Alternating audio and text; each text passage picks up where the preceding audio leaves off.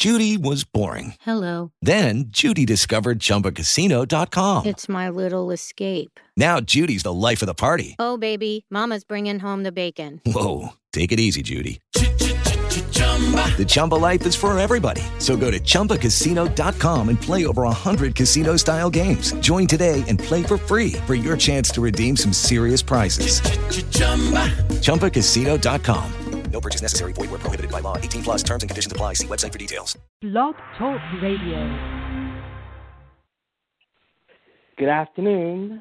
This is Gigabit Nation. I'm your host, Craig Fettles. And today I want to talk about something that probably a lot of people aren't aware of, which is on everybody's phone bill, there is a charge. And that charge, which is, I don't know, anywhere from $10, $12 a month, goes into a fund, and that fund is used to fund broadband. And so there's a lot of money that is in that fund. However, it mostly goes to rural, which is, okay, because there are, a lot of hardships getting broadband out to the rural areas. However, there's also a need in the urban areas as well for broadband. There are, millions of people that are not getting service, and so there is a need for a parity of some sort with the, with this and other broadband funds that are funded by the government. So with us today is Angela Seifer, who is the Executive Director of the National Digital Inclusion Alliance, NDIA, and she's going to talk a little bit about this need for parity. Angela, welcome to the show. Thanks for having me, Craig. Hey, no problem. So let's get right into it. How did we get into a situation where basically every year there's probably, billions of dollars, like 20, 15, billions of dollars that goes into broadband, but almost always, except for money that goes to the schools, the money goes to the rural areas, which is fine. Like I said, there is a need, but how do we actually get to a point where it's so disproportional, I guess? There's an assumption that if we have a broadband available everywhere, then the digital divide has been bridged. And that is not a correct assumption. And we know that's not correct because there are already areas of our country that have high percentages, like 30, 40% of residents, where broadband is available, but they don't subscribe. So that's a huge problem in the U.S., and what NDIA is suggesting is that we need to address that problem also. Right. Compared to what we've been doing, which is only focusing on rural. Right.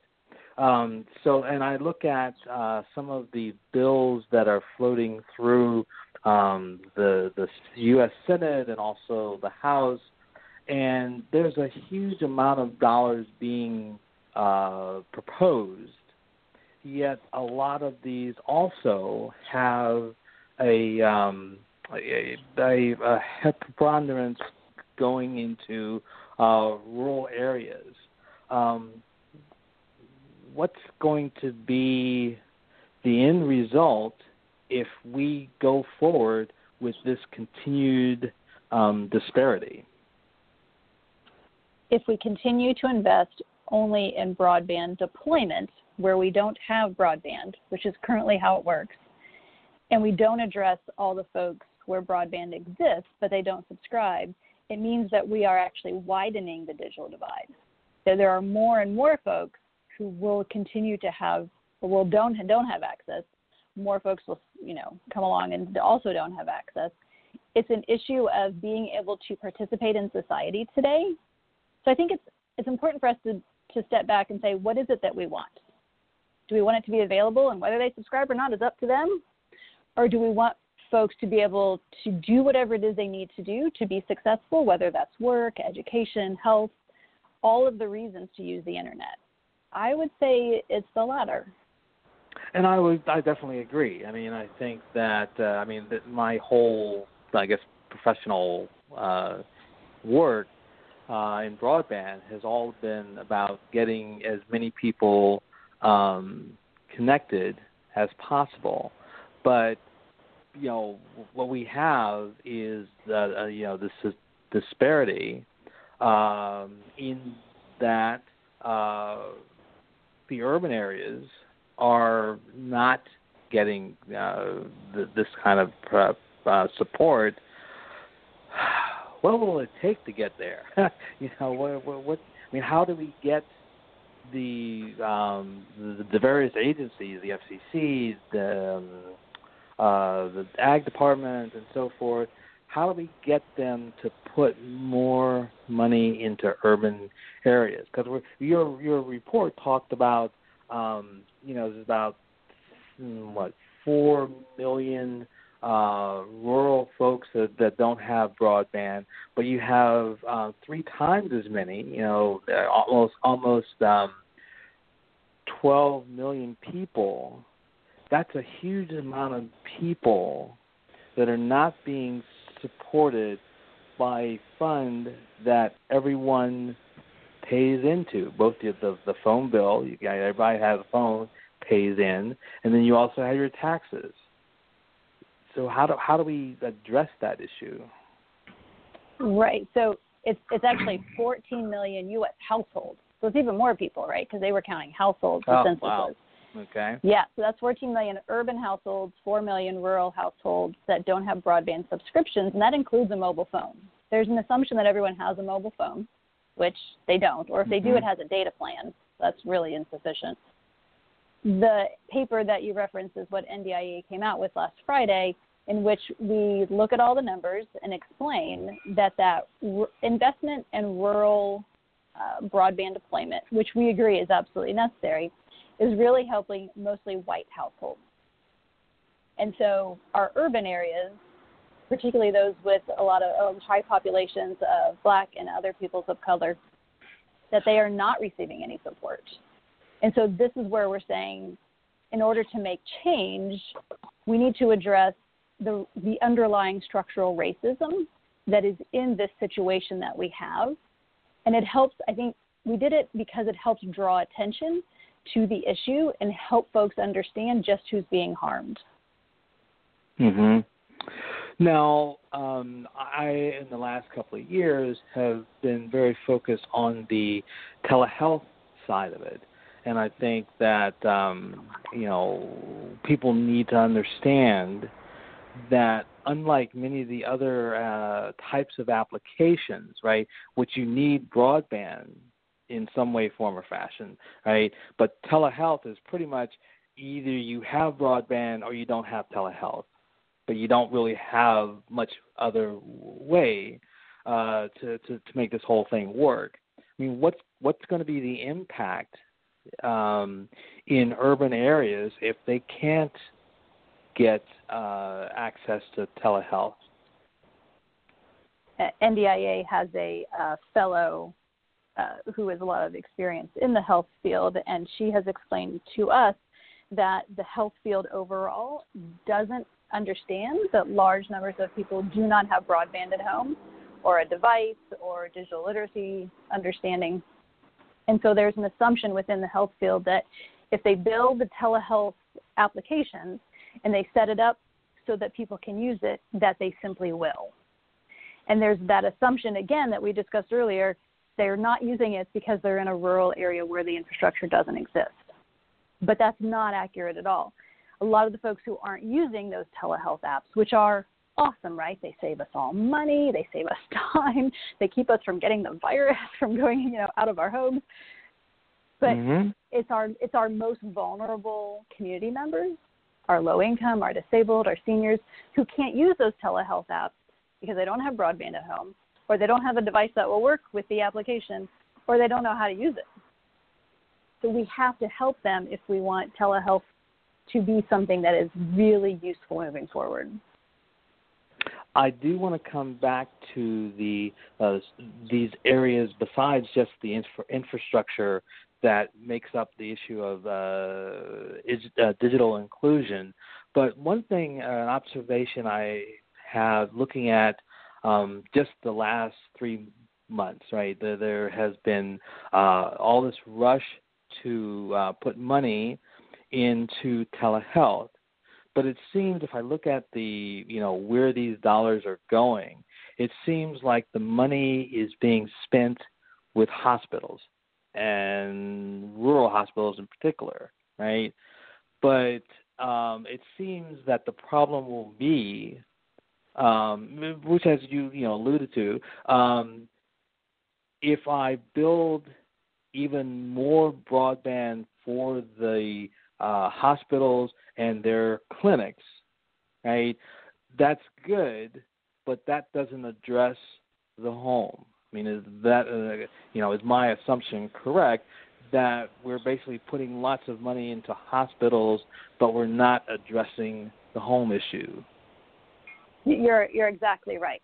We're only covering one side of the problem.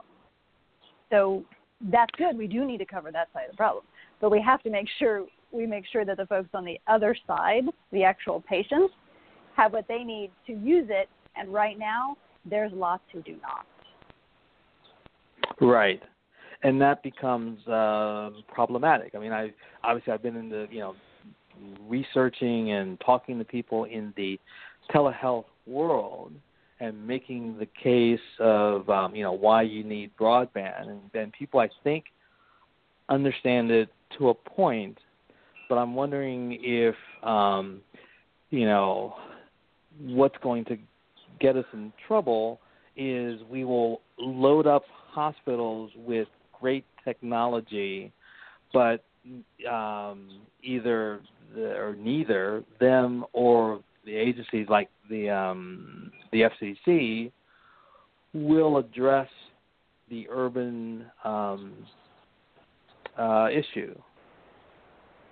I worry in particular about seniors and those who are have immune deficiency issues, that if we don't solve it for them, it's a life and death issue.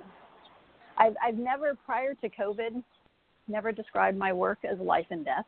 I do now, because it is. So it definitely it requires some attention. Now, how do we, as professionals, as just regular consumers, how do we impact that? Because it seems like there's two issues, right? There are the agencies, and they have huge amounts of dollars. And they spend it on an annual basis, right? But we also have, like everybody and their mother, it seems like in Congress, trying to push more money for either broadband or telehealth, in general. And for a situation I just ran into a couple of days ago, in addition to all of the other money that has been written about that's being proposed, there's a couple of senators created a proposal or legislation for another $50 million just for telehealth, and that's on top of other senators that are putting or proposing $2 billion to go into telehealth. So it seems like on the high end, the low end, everybody and their mother is trying to make money available, but then how do we intercept the thinking process to get them to understand that these dollars need to go into rural, into urban areas? So I'm going to raise you a few more billion, because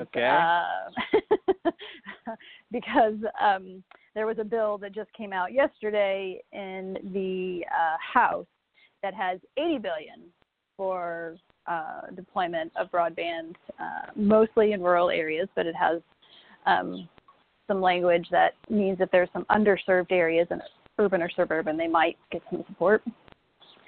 But then it also has money for a broadband subsidy direct to the providers, but for consumers.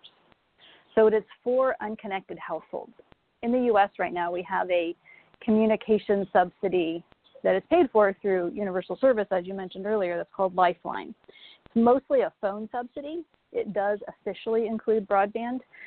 There aren't a lot of broadband wireline offers available, and it's not really used by households for that who are eligible because they still need a phone service. So what this bill does is set up what they're calling a broadband benefit. So eligible households, which are mostly households that are on SNAP or living in a HUD facility, veterans, et cetera, would receive $50 for the most part, $75 in tribal areas, toward their home broadband bill. And that's a huge step forward. It also has money for digital literacy training and for states to create digital equity plans. Because right now, and we're seeing it more than ever during COVID, everybody's scrambling. Local folks are scrambling, states are scrambling. Like, how do we address this? And those who had already been talking about it ahead of time, they've been more ready. That has been really evident to me. Mm-hmm. Well, that's definitely a plus, and I think that there needs to also be a push to those decision makers in Congress. For example, the telehealth industry. There are a number of associations that are either telehealth related or healthcare related that have written a letter to Congress, basically encouraging them to stay the course, continue to roll back harmful regulations for telehealth, right? Things like Parity and various other issues.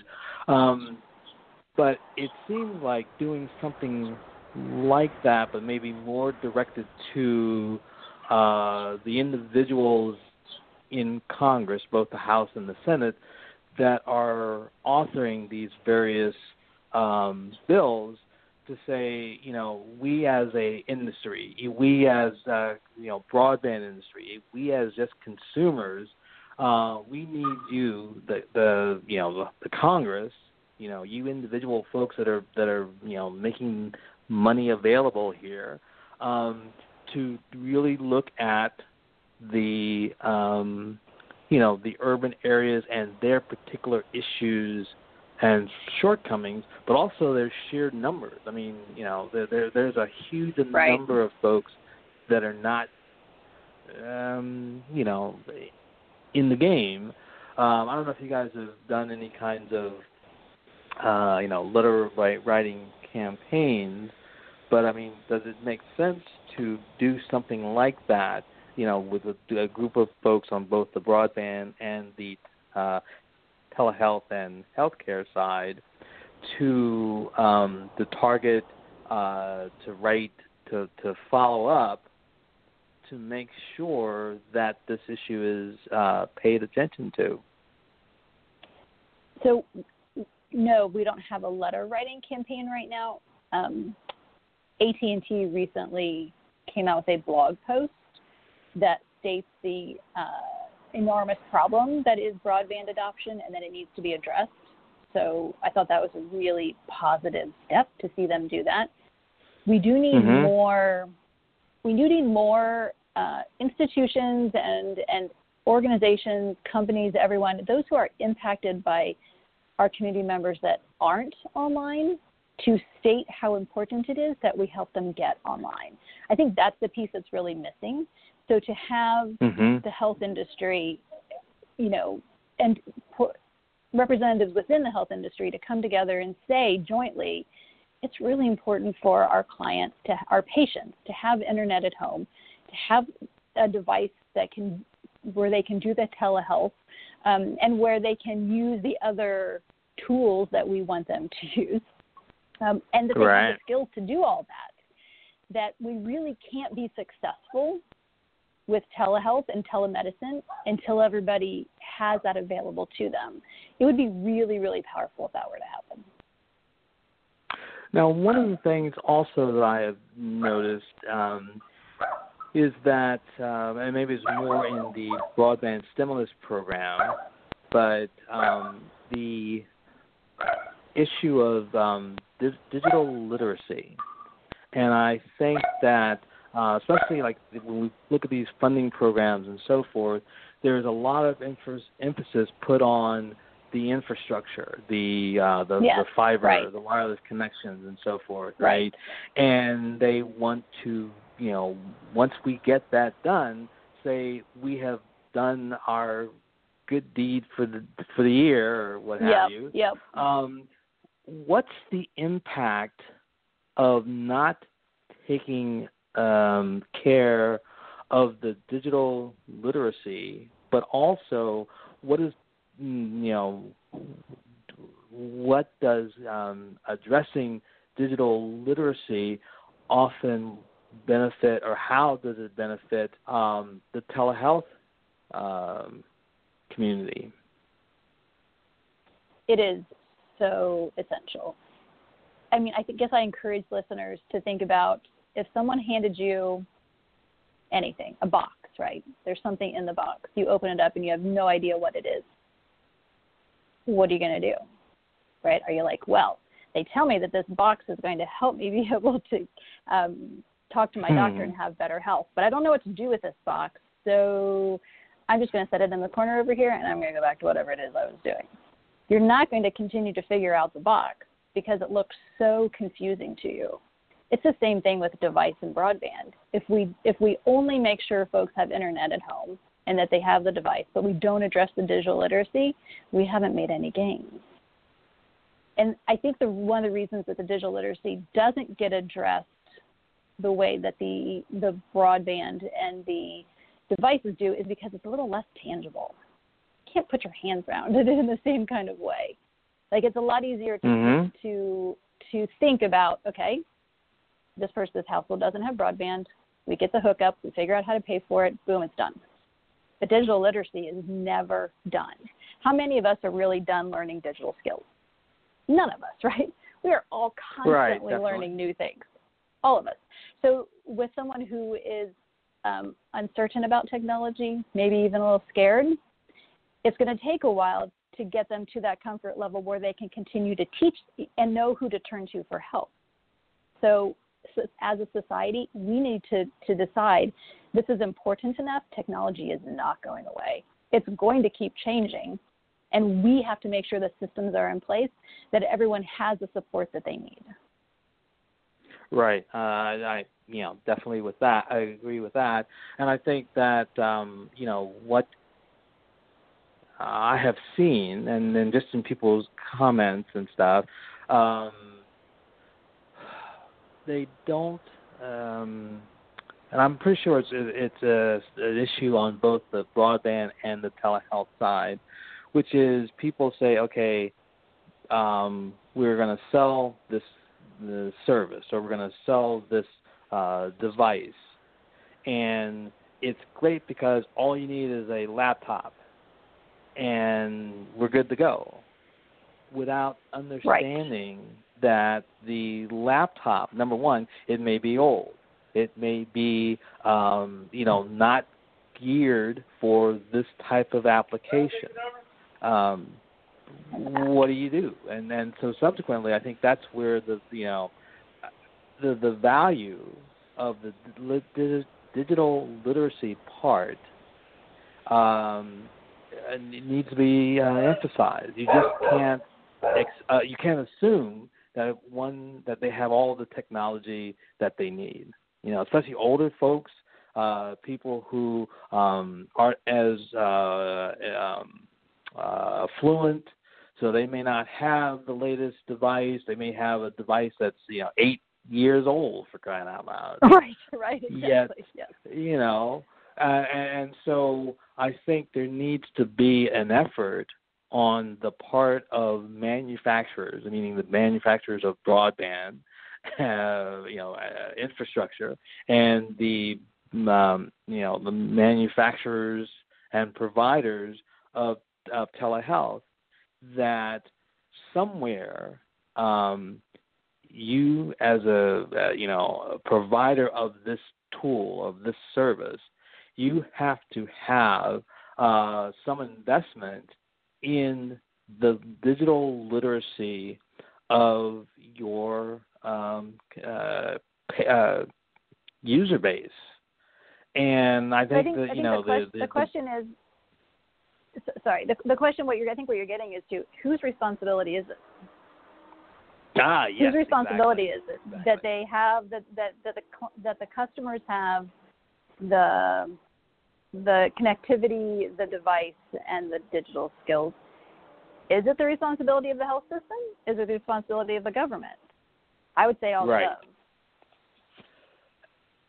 Because ultimately, if you cannot get that person, that patient, over the hurdles, over the digital hurdles, then either you're not going to have, number one, you're going to have your patients not be around if you can't get them to use the technology that you're selling them, right? But also, the impact that you want to have, right? Because one of the things I found with talking to people in the telehealth world is that a lot of them are doctors, a lot of them are healthcare professionals. They have a vested interest in the well-being, the health well-being of, the market, if you will, the consumers. And so they have their heart in the right place. But I think that we just need to push it one step further and say, think about your grandmother or your aunt or someone, or someone who has never had exposure to technology. I mean, a lot of lower income folks just don't have that kind of exposure. And so you've got to think about, yes, I've sold this, and it'll be good if people use it, but you got to have some sort of insurance that people will be able to use it. I think, I think that you're exactly right, and it's a comfort level with the technology. And so I think one of the things we need those health systems to set up those pilot projects, those systems where they are partnering with digital literacy organizations, because it's another social determinant of health. In fact, there was someone from the FCC who defined it as a super social determinant of health, the connectivity, because the connectivity impacts everything else. Oh, you don't have secure housing?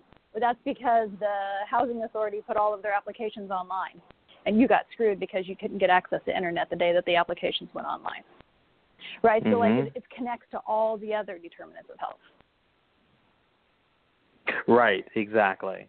And it's I would say that there needs to be an educational effort on somebody's part, I guess the government's part, I'm not sure. I mean, what have you found out to be successful types of organizations that push that torch, that digital torch out there and ensure that people actually maximize their benefit from the technology? I mean, I don't know if there's an organization that you found particularly useful, helpful. Is it going to be something just in every small or large city?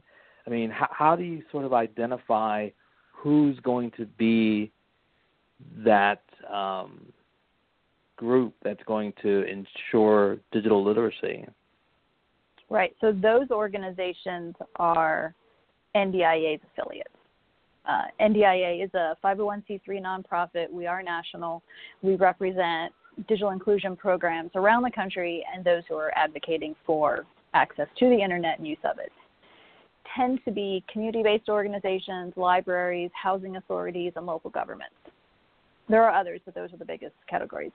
And what they generally do is help folks sign up for a low-cost broadband offer. Some have created their own mesh networks because they were so frustrated with the lack of affordable options. They help folks find access to a free or cheap device, and they help folks with the digital literacy skill building. And at the same time, there's also that tech support side. There is what is the ongoing support for this person? And because this has been very grassroots from the ground, we don't know of everybody that's doing it. So on our website at digitalinclusion.org, there is an affiliates map, and you can see the organizations that we do know that are doing this around the country. But I am certain there are a whole bunch more that are also doing it, particularly now. There are organizations who never thought their job was digital inclusion, and then COVID hit, and they're like, oh my gosh, we have to get our clients and the people we serve access to the internet. So the growth and awareness of the issue, while that's happening, there are real folks solving these problems in local communities all over. Right. Okay. That makes sense. Now, one of the things I found interesting and I think very effective in the broadband stimulus era, if you will, were programs that took high school students, young folks, gave them a device, a computer, a laptop, what have you, and said, look, we'll give you the service and we'll give you the laptop if you will do some X number of hours of training, seniors or people who aren't as technically savvy, have those folks go through a program that's, very in modest terms, say, let's work together as a community where I have, the youth teaching everybody else how to use the technology. Now, I don't know if there's a similar type of application or service that people in the telehealth world have thought about, but one, do you think that this approach, getting the young folks involved, helping the rest of their community, is a good idea? And do you think this might be, useful in the telehealth space? So that is one strategy. There are quite a few of them.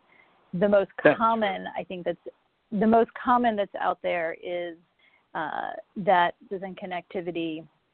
If there's a source of funding for that, then those households go through a digital literacy training. And then once they're through the training, then they take the device home.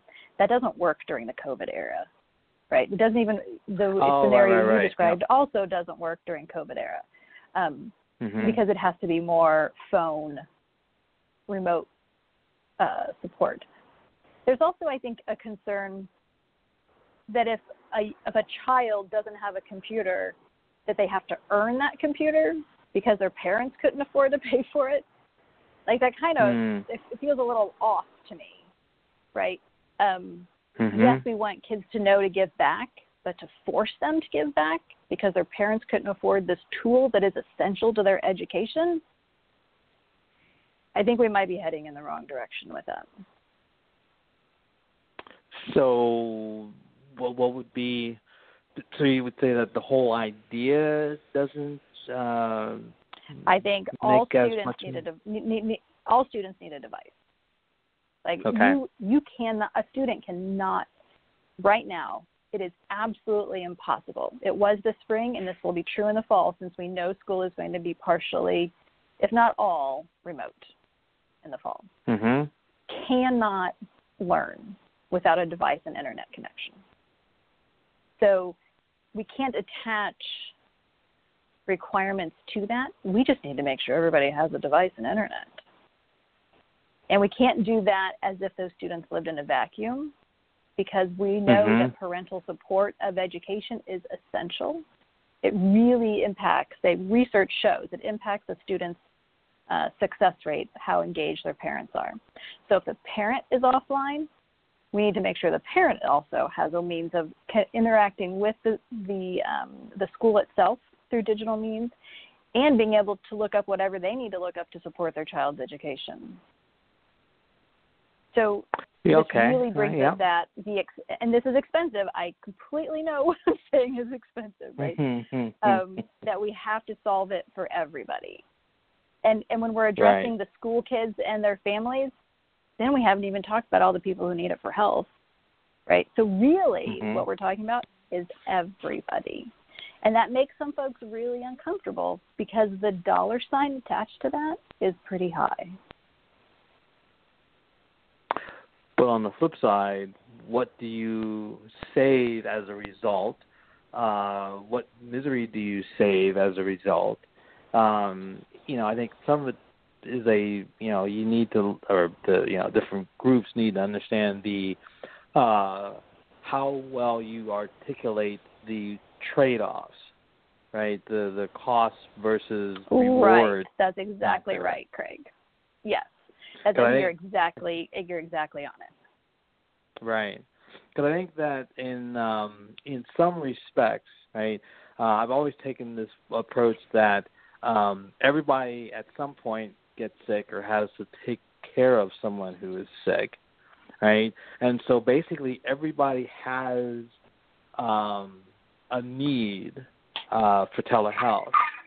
And so because of its impact, because of its ability to, save travel time, to better get, treatments, how to better take care of chronically ill folks, that there are enough benefits. Half of them are tangible, half of them are, are the warm and fuzzies, but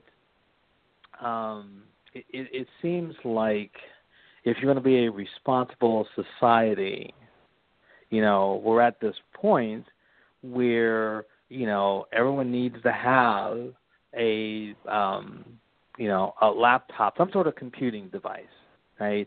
I think that smartphones are okay, but I think for the bulk of education, we're using, very complex types of videos and interactive technology and so forth. You're looking at artificial intelligence on the healthcare side. I mean, there's some pretty slick stuff going on that will help every aspect of the continuum of care, right? That you just have to say at a certain point, I think, that you have to do an aggressive needs analysis and cost analysis, or cost and reward analysis, and then you have to, bite the bullet. And that you're right. There are people who are going to not go happy into that valley. So, but I think your point though, Craig, is that we need to know what that cost value is. And I don't think we have this data. Yes. So, I think somebody has this data, but they just haven't shared it with us. Certainly somebody has looked into this, right? Like a health system, I can't imagine no health systems have looked into this. The question is, will any of them move on it? How much money does it cost a health system for that patient to go in versus that patient staying at home and doing the telehealth? I'm sure they've done that. Here's the next question, though. Would it be worth it to them to put a portion of what they've saved towards paying for the home connection, maybe a device if the person doesn't have one, and paying for that ongoing tech support? I think that's the question that needs to be answered, and it's really only a health system that can dive in, give it a try, and tell us what the answers are. Right. In fact, one of my earlier interviews with some folks in the telehealth space, a person piped up and said, "Well, for what the insurance companies save, you know, a $50, you know, some sort of subsidy for offsetting the broadband costs would make all the sense in the world. I mean, accountants probably, you know, had a collective conniption, but so I think there is an understanding, I think, even within you know, the telehealth world, that you know, the insurance companies, you know, the health systems, they stand to benefit a whole lot if they will just suck up the initial cost. You know, easier said than done, of course, but you know, I think that's where we need to have those kinds of discussions. Is what we're coming to. Right, I think it's more than the discussions, Craig. I think it's time for the action. It's time for those solutions to be put into play, like now, right? I've been totally amazed at all of the folks who were not involved in anything related to digital inclusion, who now find themselves in a situation where they need to figure it out. And I think this is true also of health systems, and the challenge is always who's the right person within the health system, whose job is it? Because right now it's not really anybody's job. Whose job is it to make sure that telehealth is working? I don't know. But if we can have conversations with those folks and get those projects set up, project is even the right word, because what's happening across the U.S. right now with distance learning is that schools they're just doing it. They are figuring out how to pay for internet in the home. They are getting devices into the kids' homes. One of the most amazing stories I read was Washington, D.C., when the school system went remote. They went into the buildings, got all the computers and all the labs, you know, anything that had been used before that were in the buildings, so the buildings were closed. They put those computers in students' homes because it's what they had. Wow. Well, that part's true. And it was important also that they realized they may not get the computers back, but they had to solve it immediately. And I think that's what we're not seeing, a comparative situation in the health field, where they're like, oh my gosh, we can't do telehealth if our patients don't have internet and a device and some tech support. I'm not seeing it, and I think we should be seeing it. We should be seeing them go, oh my gosh, because I really think they just don't know that that's the situation. I will agree. You know, of all the people I talked to, you know, the last 2 years, there's been a lot of that. You know, the assumption that, you know, the incumbents will take care of it. Well, that's not going to happen.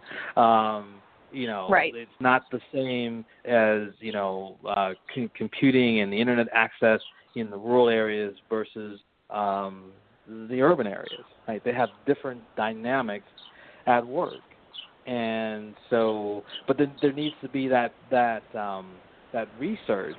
You know, I mean, I also find that you know, as I talk to people, that, you know, we talk about, or you're talking about the, you know, whose responsibility, right? And so as I look at, you know, the things that telehealth can do, right, I'm often, you know, stumped with the whole question of who do I sell to? You know, who do I, you know, because who wants that responsibility? You know, who has the responsibility for planning or just the understanding of what the telehealth can do? Because, I mean, 3 months ago, you know, what was it, maybe 10% of the healthcare consuming public that had even tried telehealth. So now we're basically saying telehealth is it. We're going to put all this money into it, but you know, this sort of this infrastructure, this whole thing of who's going to do something, and maybe you know, the point will be individual cities and counties and so forth will have to take that plunge, and you can't be tentative about stuff. You just gotta do something. If it doesn't work, well, it will suck, but you just have to kind of get past it. I think that's our situation right now. We have to do something. I think you're exactly right. It will be interesting, I think, to see. It will be interesting. I think we're seeing a lot of local efforts. I know I am talking to lots of folks, in local communities across the country trying to figure this out. But who I'm not hearing as part of those discussions for the most part?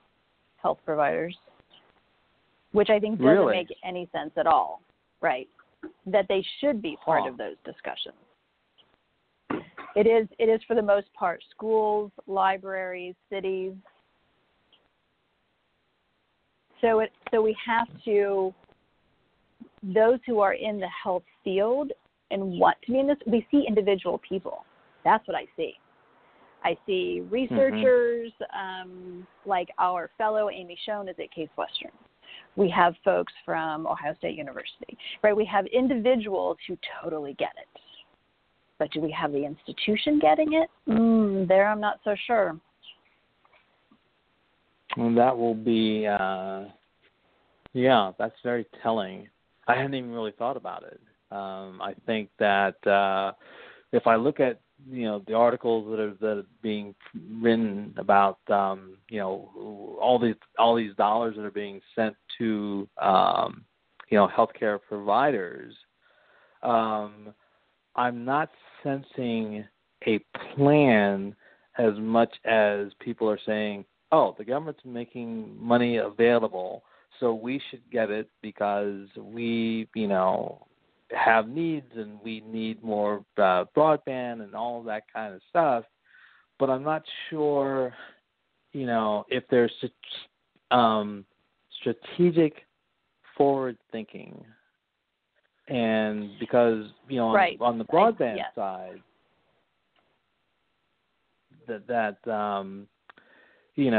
we have all these consultants, and we have, people that are expert on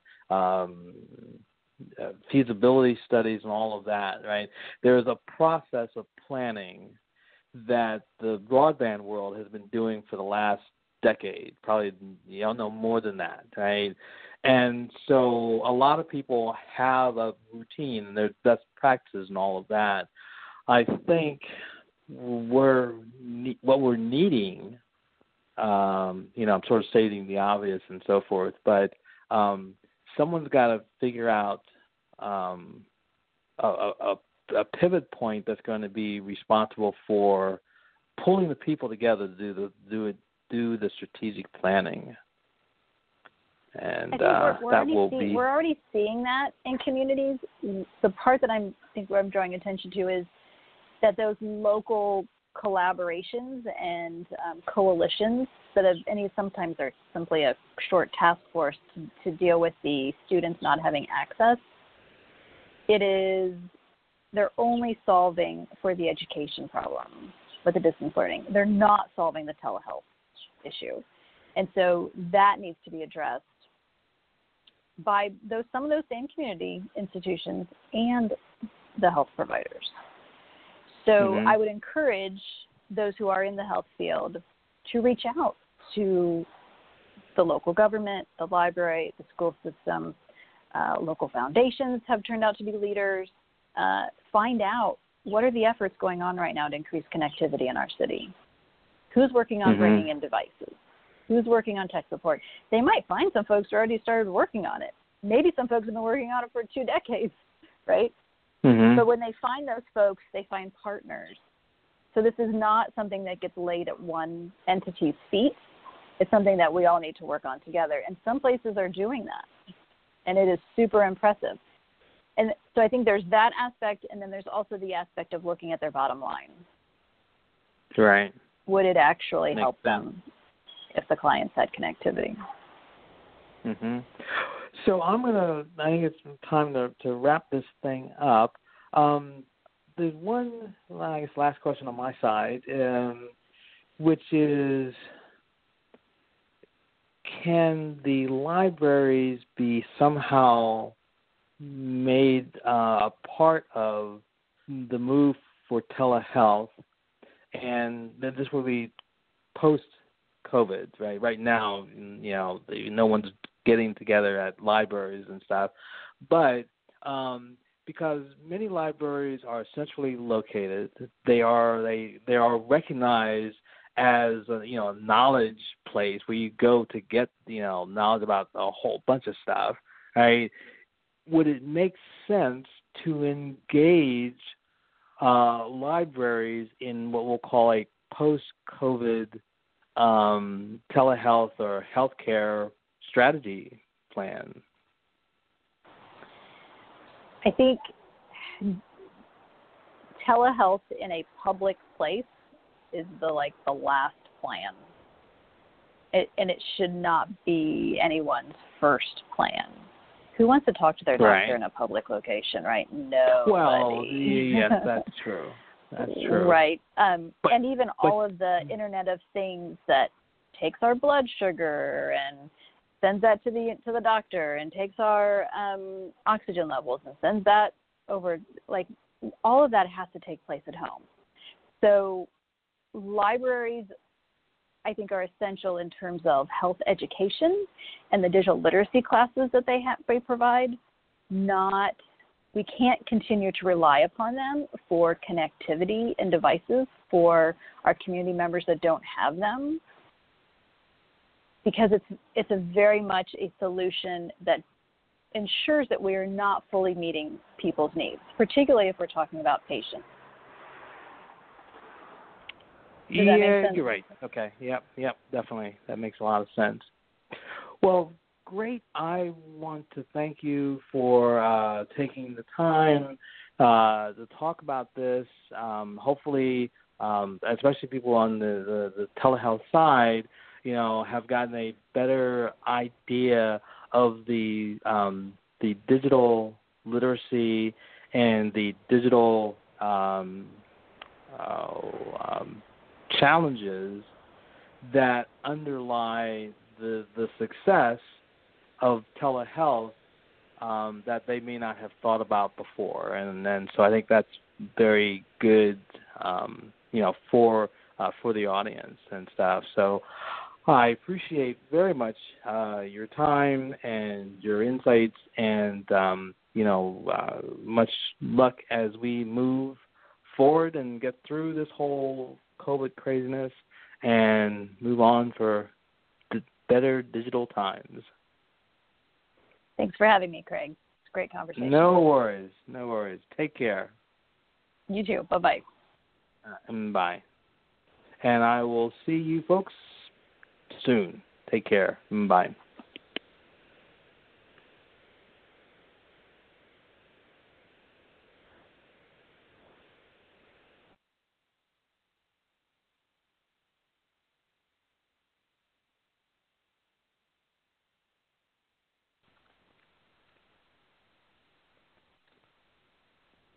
With Lucky Land Slots, you can get lucky just about anywhere. Dearly beloved, we are gathered here today to... Has anyone seen the bride and groom?